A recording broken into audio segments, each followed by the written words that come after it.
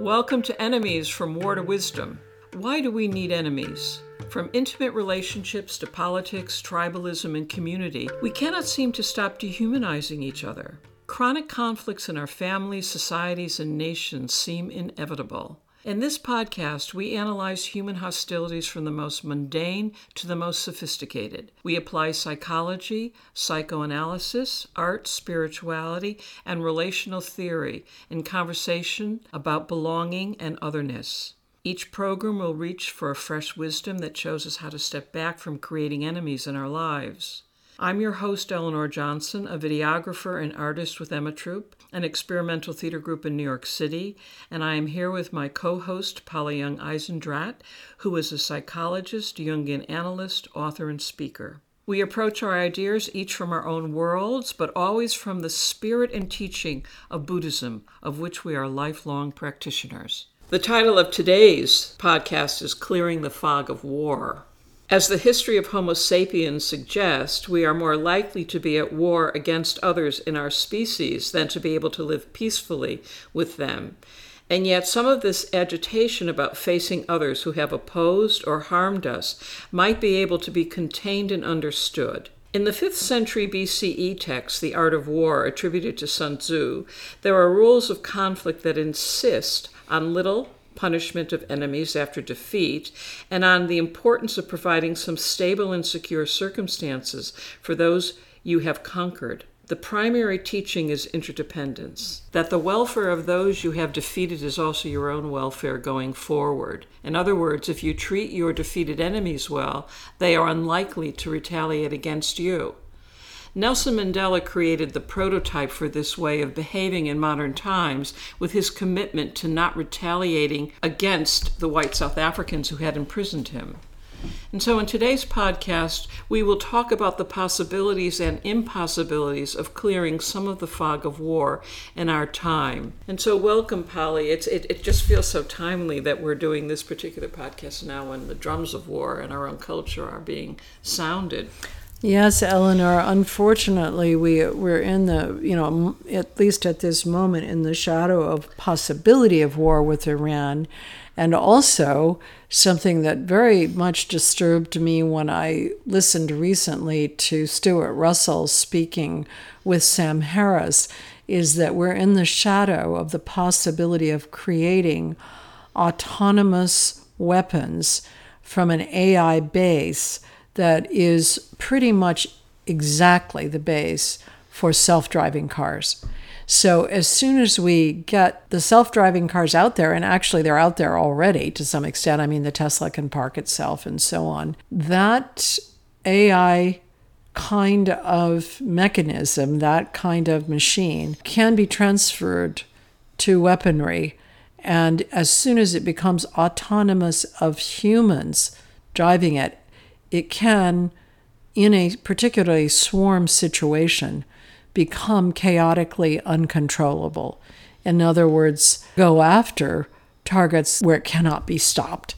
So the prospect of autonomous weaponry actually probably stops me in my boots as much as the threat to go to war with Iran. War, as we conceive it still, often is a war with a particular enemy, but autonomous weapons could make war the possibility for even some sort of opposition that might be more casual.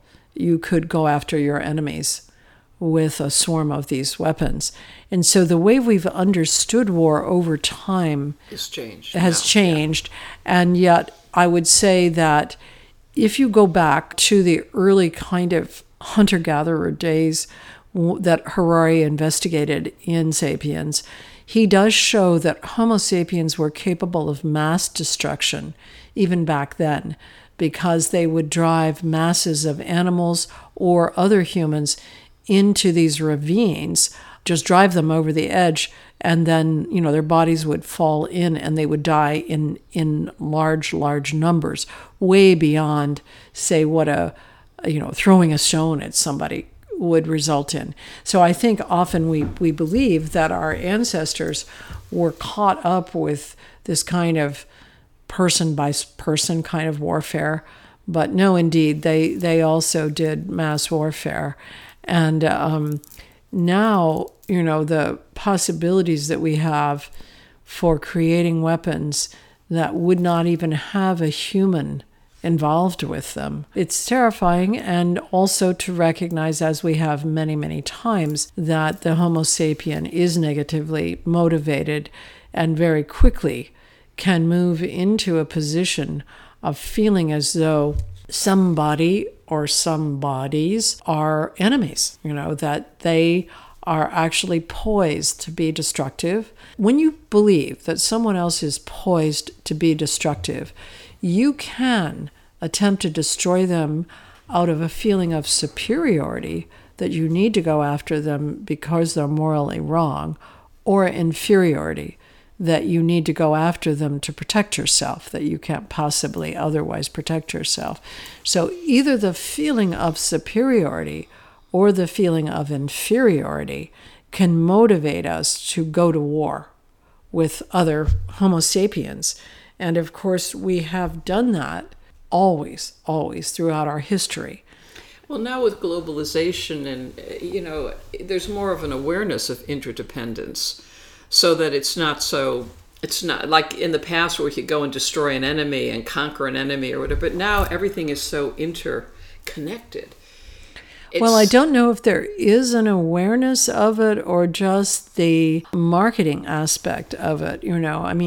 I can't tell if people really have a stronger sense that their actions ripple out through, from one relationship to the next, to the next, to the next, or if they instead simply have a very high level of anxiety about the media that they see, particularly through social media, that have to do with other parts of the world.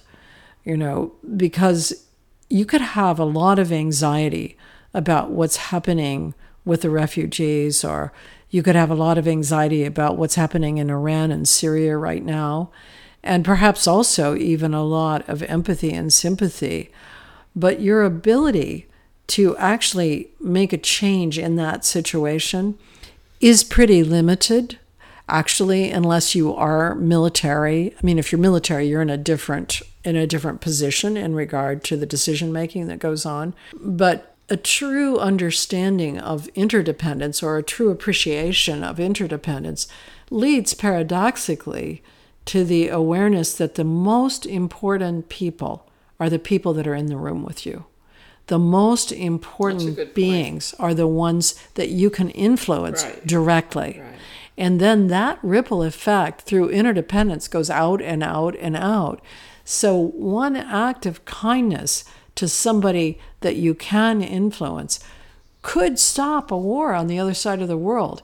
But no amount of anxiety about what is happening in China or what's happening in Iran is going to change China, Iran, or anyone in the room even with you.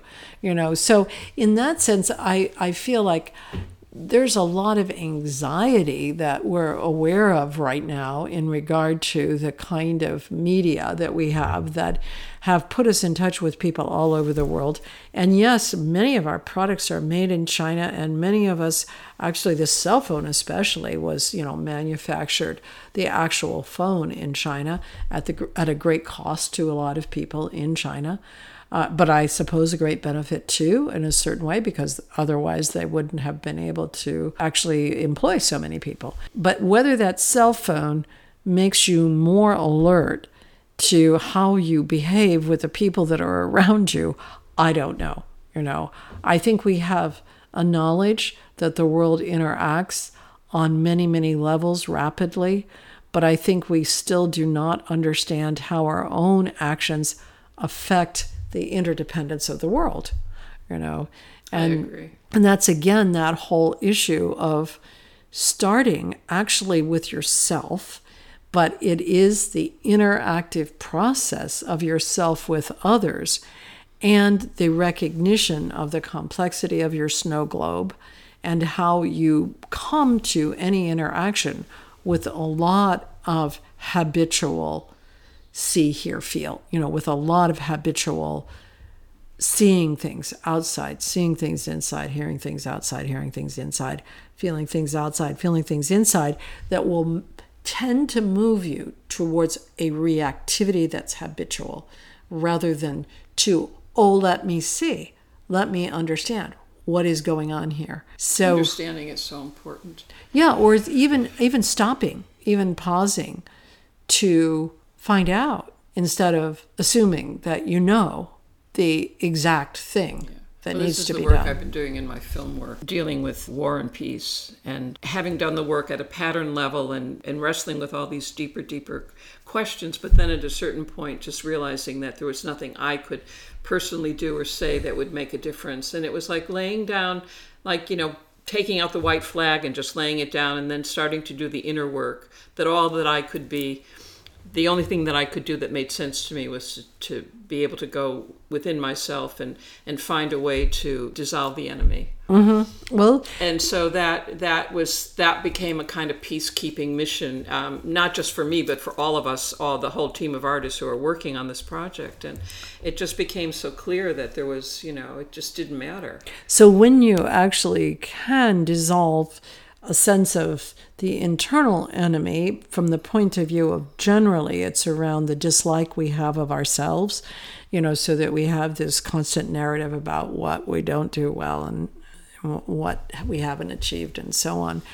Once you can do that, then you have the capacity to work more openly with others because you don't have to react. You know how to experience your thoughts and feelings without taking them into action automatically, right. And so it's that ability to actually pause and reflect, or psychoanalysts call it mentalizing, that you can experience your actual subjective experience without discharging it into words or actions really quickly. Mm-hmm. Now, and if you do, to be able to also catch yourself and not do it again.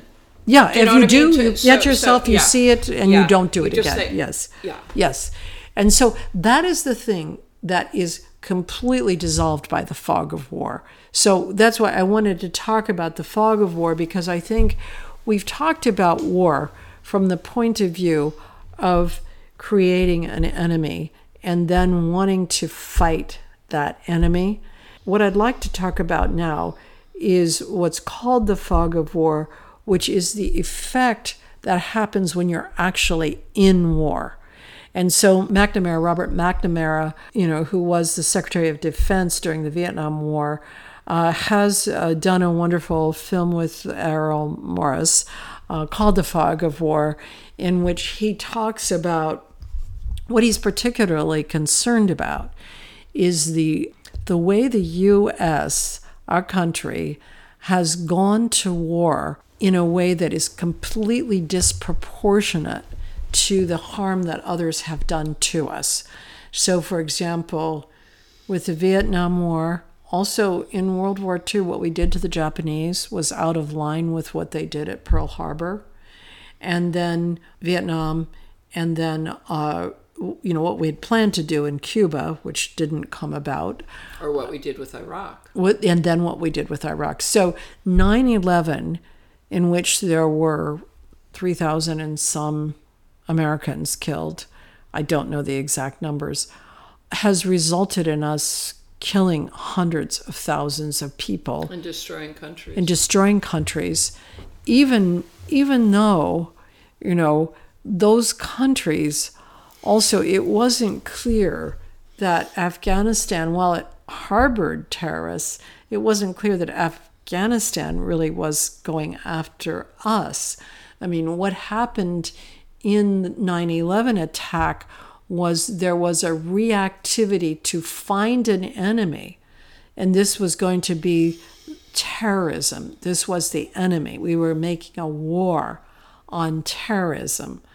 And then we went after the people that we called the terrorists, and we disproportionately killed people, wiped out their civilizations, and I am sure created a fog of war in countries where we were present in a way that was so destructive, and yet we were trying to act as though we had a constructive thing to offer them.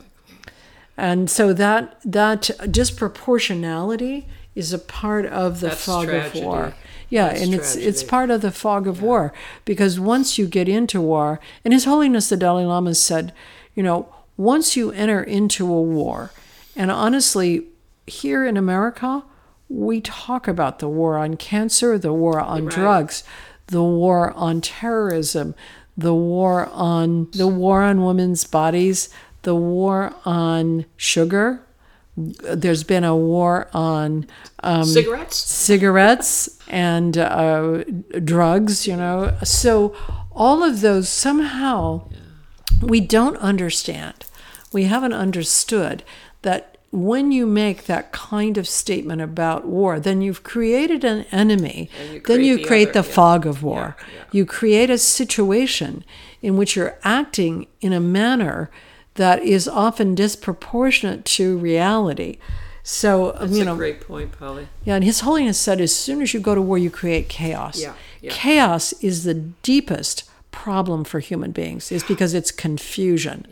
And confusion, again, if you look at this from the point of view, so Buddhism often talks about the 3 poisons, or the 3 toxins, so there's poisons. Actually, they're sometimes also simply called the kind of things that keep the wheel of life and death going.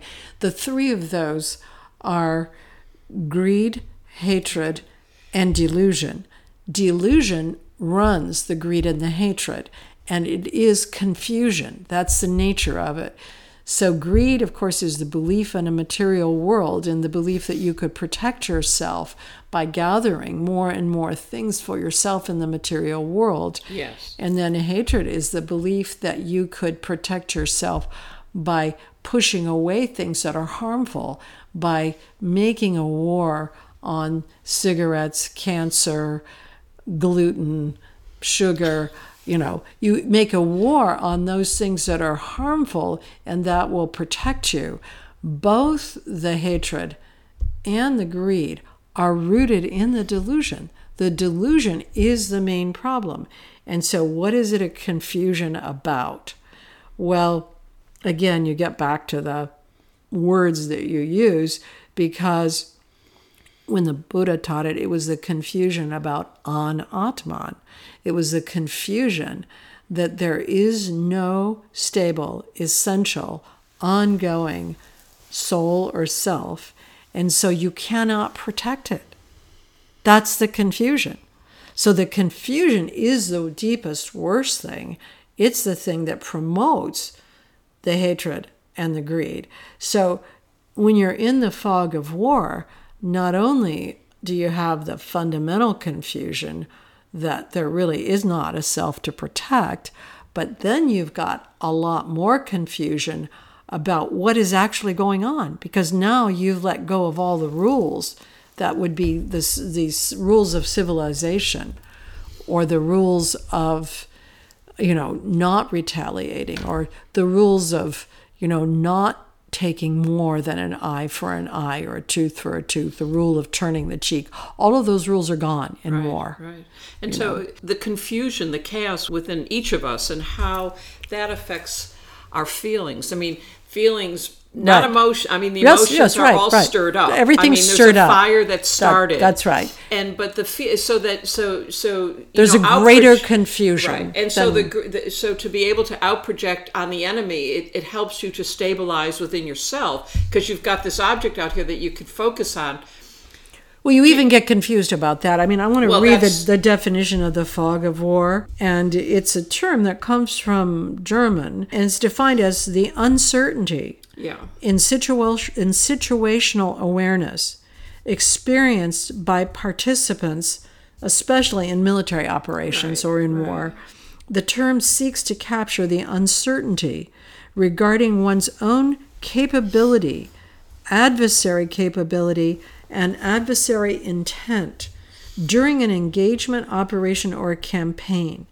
Military forces try to reduce the fog of war through the military intelligence and friendly force tracking systems, but the term is also used to define uncertainty in the mechanics of war games.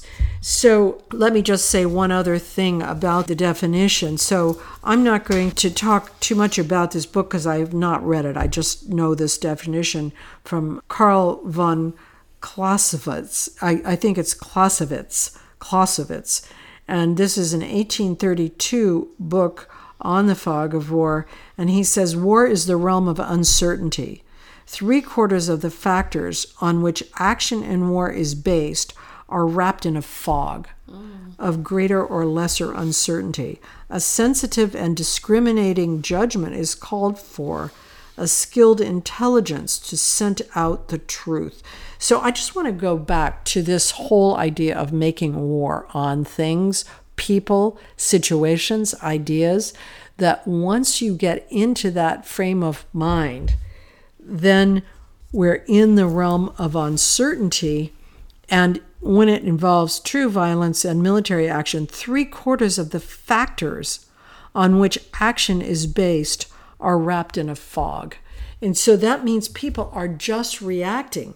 They're not actually following a plan. Right. They're not following rules anymore. They're not going in with a sense of any understanding of what you might call respect for the other. Right. So the blind spots are just what's leading. Everybody's in their snow globe. Everybody's They're in their snow globe, and they're actually just really willing to destroy somebody else's snow globe. And it's partly because you don't know who is doing what to whom. You can't tell, is this person my enemy or my friend? And even like with sugar, how much do I need to eat sugar in order to stay alive? Or is sugar the enemy of my body, or is it the friend of my body? If you make a war on sugar, you actually don't know how to treat sugar. You can no longer say, oh yes, I need a certain amount of carbohydrates. I need a certain amount even of straight unrefined carbohydrates and whatever. You begin to get confused. Oh, is that a bad thing or a good thing? Should I eat a piece of bread or should I not eat a piece of bread? You can see it even when we make war on something like, let's say, the war on smoking. There are people who really benefit from smoking. And many times these days, they may have vaping available to them. Maybe they don't, whatever. But those people, I would say in North America here, to a person, they know that cigarette smoking causes cancer. That is not news. They know it. They're willing to take that risk because the benefits that they get from the smoking outweigh the risks that they experience through the risk of cancer. Now, do they not have a right to do that? When throughout history, Homo sapiens pretty much have smoked. They've smoked various things. And so the issue is that when you make a war on it, you make an enemy of something. You can make an enemy, and you can no longer think about it. You do more harm. Yes, and it's like nowadays, if somebody's smoking cigarettes, it's almost like they're murderers. Like we want them out of here. We do not want them around us. So again, it's that confusion we have in the so much fog of, of now, war. Yes, in a way that is just, and not that it hasn't always been there. It's been there, but now it's like up and out. It's in our face. It's like we see it everywhere in terms of what's going on right now. Well, we have so much media that I was going to say it pre-disturbs us. It's like the media kind of teaches us to go to war with this idea or that idea, to go to war with this kind of food or that kind of food, or go to war with this kind of illness or that kind of illness, or go to war with Iran or Afghanistan. And it does so in a way that is, I think, often more confusing. Yes. That what happens is the fog of war actually seeps out into people's awareness. And the anxiety around being manipulated or not knowing what's real or knowing what's real. Yeah. When I think back in, the years of working with all the different, healers, the, really profound healers on, both in a Western or an Eastern sense, one of the things that was always, like the first step was that you had to make peace with your enemy. Your problem was your best friend. Anything that you had reactivity around, you had to steady the mind. You had to still the mind. You had to kind of get the energy off it, because it was creating, it was just creating more of what you were trying to get rid of. Right. And so what do you stuff. think So- happens these days when I like to stick to some of these simple things like making war on gluten or making war on certain kinds of foods, where people say, That's wow, if true, you yeah. eat those foods, yeah. you really are, that's gonna harm you. Right. Those foods are gonna Like harm I caught you. with some of my colleagues, and that I often thought of them as gluten fascists. Yeah, gluten because fascists. There even are they gluten smell fascists. anything bread like, or get that or- away from right, me, right. you know. Or once I was with a friend, actually one of the funders in my life, and we were in this restaurant, and she's a strict vegetarian, and she started to speak very, very loud and very negatively about other people who are having steak right. at the table That's- next to us, that's and I right. found it so Yeah. upsetting, because I Right. thought, again, you can't. Yeah. So that's exactly it. Yeah. So as soon as we go to war with something, Yeah. then we can enter into the fog of That's war. right. That's And then right. in the fog of war, we can't be sure whether we should trust something or not trust it. And often our rules of conduct go out the window at that point. It's like we no longer actually conduct ourselves even according to our own desires to be respectful of others. Maybe the woman, your friend, she wouldn't have said to herself that she wanted to insult other people who were eating there, but she was in a fog of war. She was in a at fog. war. That's a nice way of looking at it. With That's a eating kinder. meat, Yes, yeah, yes, she was at war with it. She wasn't just That's not- herself yeah. not wanting to eat meat. She had made a war around it. It's more compassionate. Well, I hope it's clearer that we can go to war with something that is actually, I would say we can go to war with anything that we regard as truly bad and truly, kind of get this away from me, that we hate. And then Push once it we away, go to yeah. war with it, we create a confusion that is the fog of war.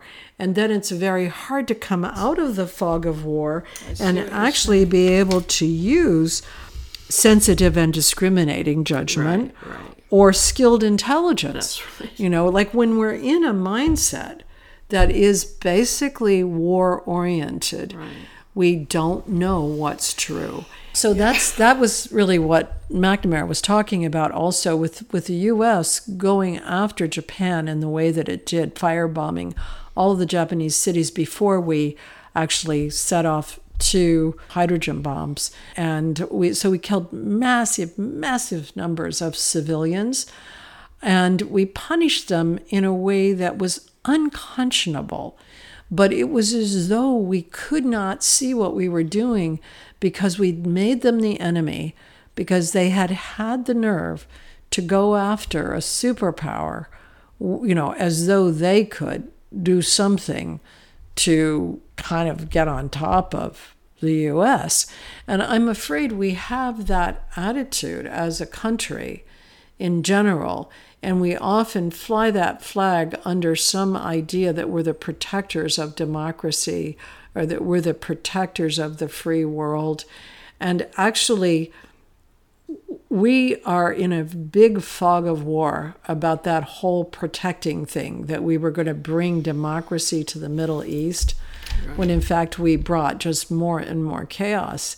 And so, the reason I wanted to talk about the fog of war is to say that there's war, which is actually when you go after your enemy and you try to destroy or you try to harm or you try to humiliate, expose your enemy. But then there's the fog of war once you've gotten into war with something or somebody. And in that fog, you can't actually use your intelligence. Right. You can't do anything, And so that's where, again, somebody like Nelson Mandela, to me, is actually teaching us that you can come out of a situation where people have tortured you and humiliated you, and you still have a choice about the way you want to respond to them. You can respond to them by actually recognizing them as Homo sapiens like yourself, recognizing their violence as something that is built into the system, and then attempting to teach them that there is actually a way to respect others that transcends revenge, that transcends just wanting to get back something, And I think he was one of the only leaders in the world who did precisely what he did. I mean, others have approached that idea, and certainly, Sun Tzu in The Art of War basically gives rules for how to treat your enemies. It's very kind of Confucian. Yes, but it makes sense again in terms of this idea that as you go on, these beings that were your enemy, now they're going to be your neighbors. Well, I think I mentioned also in another podcast when I was involved with all that research on site in Europe with the during the all the different wars, but when you had people who refused to be conquered, and so there was these massive suicides. Yeah. So it didn't matter; they were threatened, but they held the equanimity and they held their values. And when they saw that they couldn't do anything to change it, they just were willing to die. So you had these massive acts of extraordinary courage in one way. When you think about, but wouldn't it be? It would be. Still a whole other thing if it were possible to not hold a particular line about your own snow globe, but to recognize if you're being conquered. Well, you're being, if you are being conquered, yeah. If you could recognize that there is the possibility of truth and reconciliation, right? That there is the possibility for human beings, because in our day and age we can do that. That's a possibility. But I mean, back in the early days, I think again, when you read the Art of War, what you realize is that, okay, so the Chinese were arguably the greatest civilization on earth. Possibly the Greeks were up there, but the Chinese, because there were so many and they lasted for so long, they had some features that I don't think any other culture has ever actually come up with. And of course, they also weren't a single culture. It was a bunch of city-states. They had profound wisdom traditions woven into the society, into the tribes, so they weren't a single culture, but the Art of War, basically what it says is that when you have conquered somebody, like when they've given up, even in a smaller situation, say where you've gotten your way in the family, or people have agreed, okay, we'll take your orders on this, or in a larger situation when we, defeated some of the terrorist organizations in Afghanistan, at that point you have a choice, and what your choice is that you can stop the aggression, and you can recognize that now these people will be your neighbors. So you've stopped because you've defeated, and now these are going to be your neighbors. And so how can you treat them so that they can actually become your neighbors, that they won't become your enemies again? And because the cycle of war and then destruction and then stabilization and then war and destruction and stabilization, that's the cycle. It's not peace. Peace doesn't even get in there. I mean, there's some stabilization and then there's war again. To bring that into a framework which is, let's say, humane or livable, requires some rules at the point that you've defeated the other group or the other person. And what the main rule that Sun Tzu is trying to illustrate is the rule of interdependence, that now these will become your neighbors. And so if you don't want them to become your enemies, then you have to offer things so they don't regard you as essentially their destroyers. So that's what Nelson Mandela did. I mean, he offered peace and reconciliation as a process whereby nobody would be judged and put into prison for what they confessed or what they said happened to them. Well, a lot of the Tibetan Buddhist Rinpoches, lamas, nuns who have been imprisoned by the Chinese in Tibet have also done the same thing, so Yes, that they had yes. their jailers, or who witnessed the kind of torture and suffering they went through, but they never They would retaliate. They never retaliated. They didn't retaliate. And Garchen Rinpoche, when he first came to the States, that was such an extraordinary teaching for all of us, because he was in for 23 years, and he had this, he was known for. He was in what? He was in a Chinese prison. In Tibet, yeah. Yeah. And so, that again, that is the recognition of this foundational unity within the self. But it's with all human beings. We have a foundational unity. And so that's that recognition that we are the same species, that also we share this fundamental awakened mind. And that is the thing that is very hard for individuals to be certain about. Right. And yet, you don't really have to be certain about it in order to benefit from the teachings about it, so that you don't have to be certain that we share this fundamental awakened mind in order to recognize that if you've defeated somebody or humiliated them and they are still in interaction with you, it's a good idea to treat them kindly, because they will become your neighbors. They will continue in your organization. They will be a part of your ongoing planning.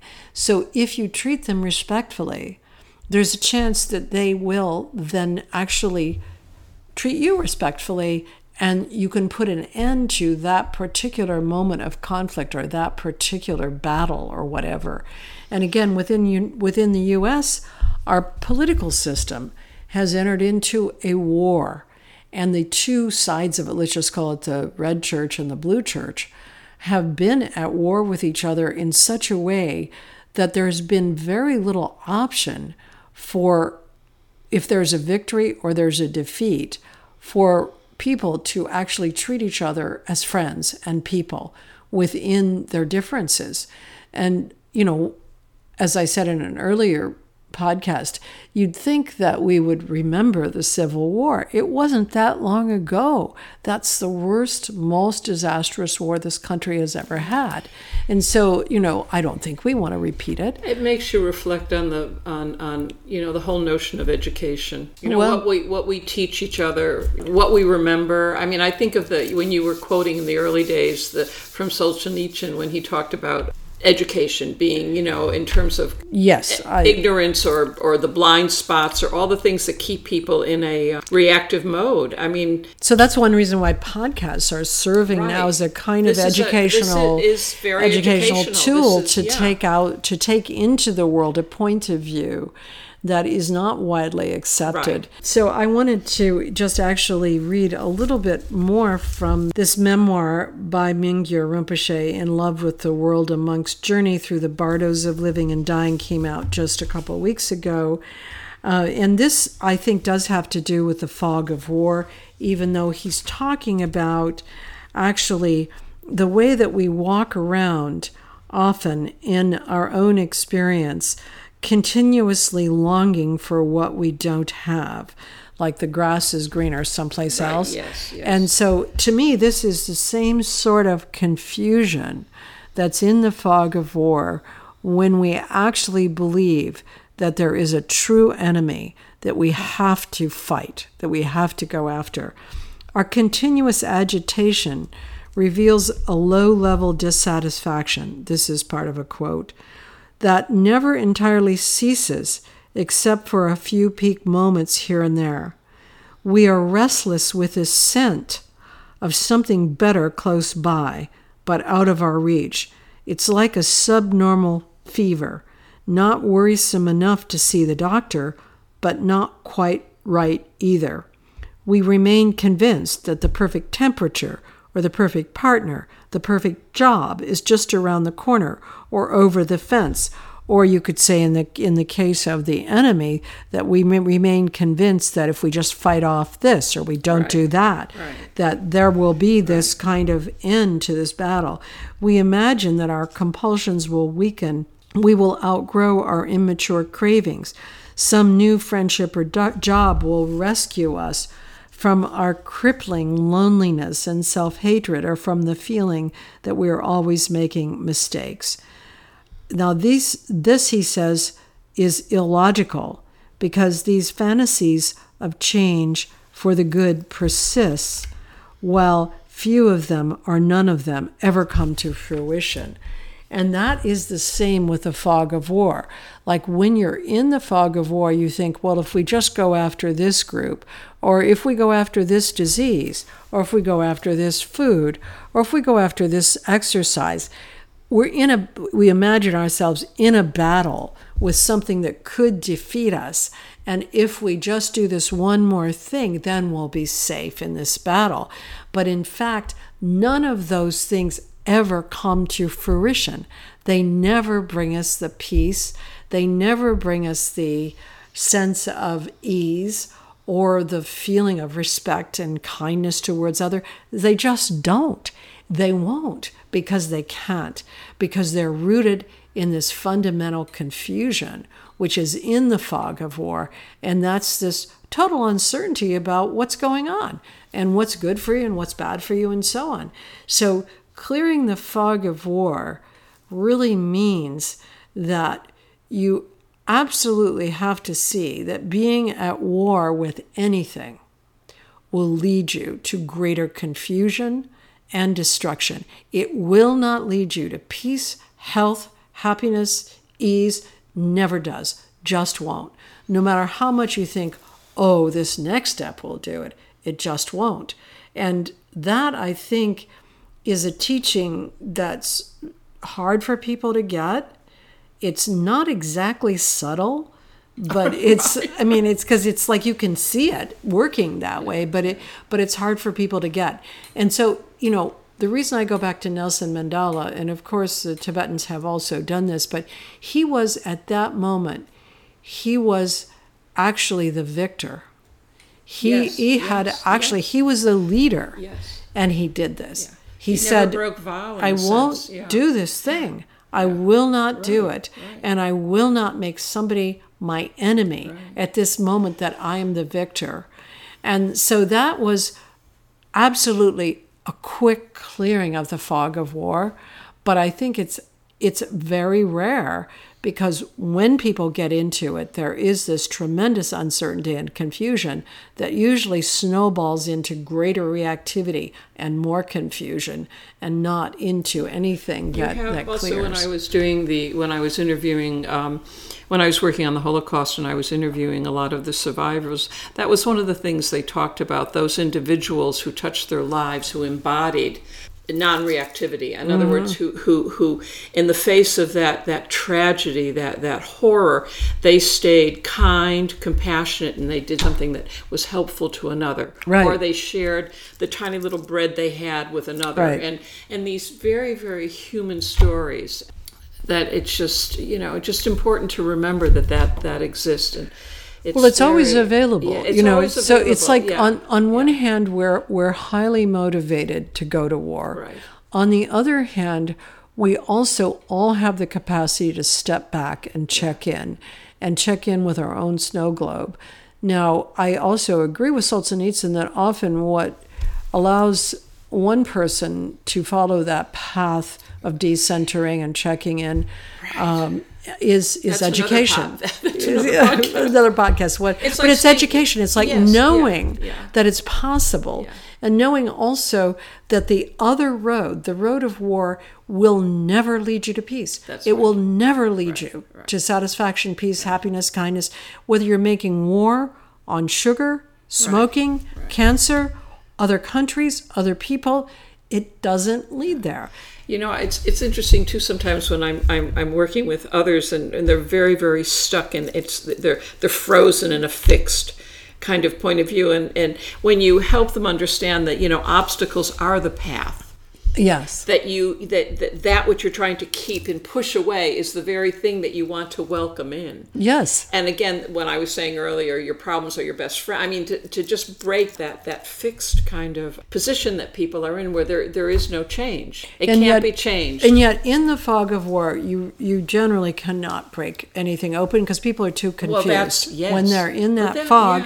They're really just reacting in their snow globe, and so it's very hard to do that. Very, very terrifying to really kind of pay attention to that, because we've got, again, so much of that right now in our culture, and people, and from a place of just human kindness, people are so confused. Well, yes, because we are in the fog of war as a culture.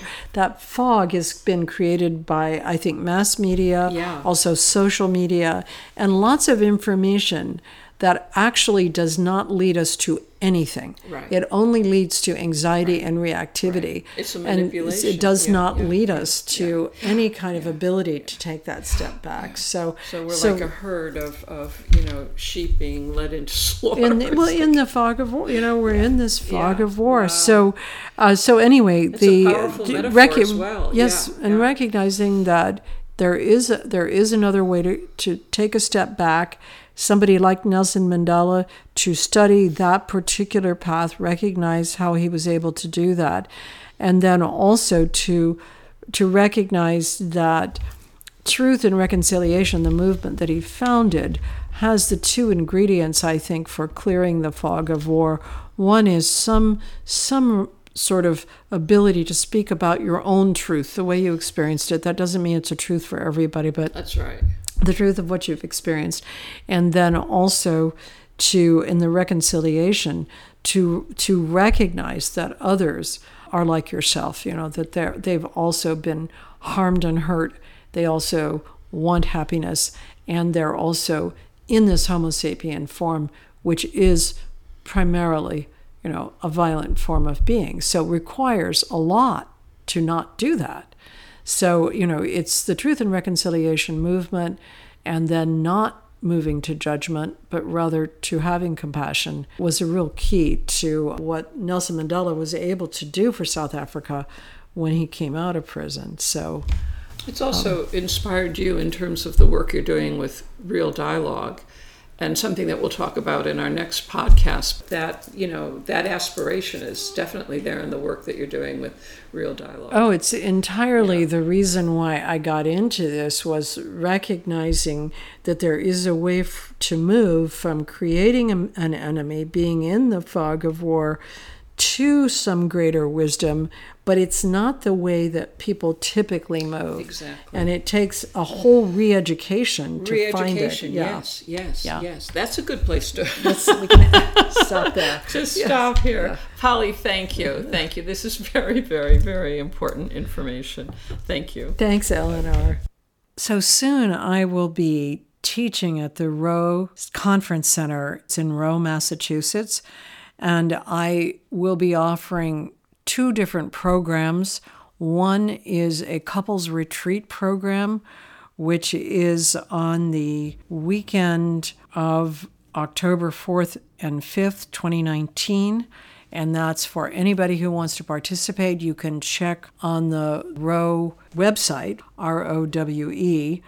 And then I will be presenting as well a foundational training in dialogue therapy that begins on Monday, October 6th, and goes to October 11th. That first segment is a 5-day program. It's part 1 of a 2-part certificate training in dialogue therapy.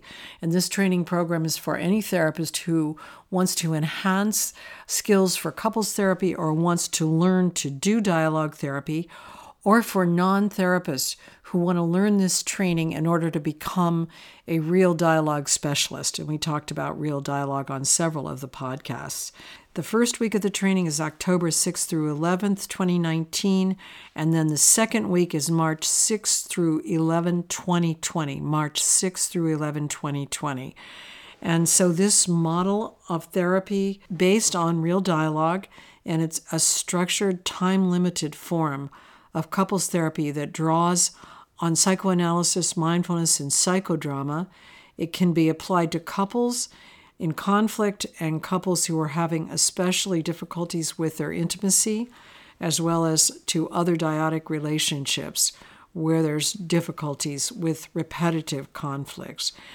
In the training, you'll be learning in lots of different ways through mindfulness practices, dyadic exercises, videos, lecture, intensive sessions, and you will learn about lots of different things, including the nature of personal love, challenges of equality, reciprocity, and mutuality, and the enemy factors in personal love. So there's lots more to the training, but if you check on my website, www.youngeisendrath.com, or if you check on the Row website, you will get the details for the training program October 6th through 11th, 2019, and then March 6th through 11th, 2020 for the full certification. And the couples retreat precedes the weekend before that October 6th date. So I hope to see you there. I always look forward to the training. We learn a lot together, and it's also a lot of fun. Thanks so much for listening. And to continue the conversation, you can follow us on Facebook, Instagram, and Twitter. You can find past episodes of the podcast on iTunes, Stitcher, Google Play, and CastBox. Enemies from War to Wisdom is recorded and produced by Chris Coltrane.